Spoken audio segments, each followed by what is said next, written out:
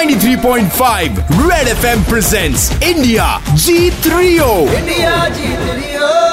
और अब सुनो क्या होता है O for Olympics with sports expert Boria Majumdar. Super hits 93.5 Red FM बजाते रहो। One new discipline which has added to the Rio games, BMX। BMX में intense jump, cycling, fast, most importantly सबसे ज्यादा गिरते हैं एथलीट्स इन BMX साइकिलिंग। मुझे क्या लगता है जानते हैं, अगर BMX इंट्रोड्यूस हो सकता है ओलंपिक्स में तो कबड्डी क्यों नहीं?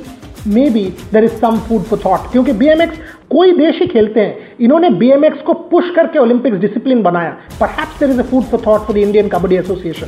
अगर एशियन गेम्स में कबड्डी आ सकता है, लीग हो सकता है, तो ओलंपिक्स डिसिप्लिन भी बन सकता है। ऐसी स्टोरीज लेके वापस आऊंगा in your favourite series O for Olympics in your favourite Red FM station Red FM 93.5 बजाते रहो। इंडिया जीत रियो, देश के finest sports expert Boria Majumdar के साथ ओनली ऑन 93.5 रेड FM बजाते रहो।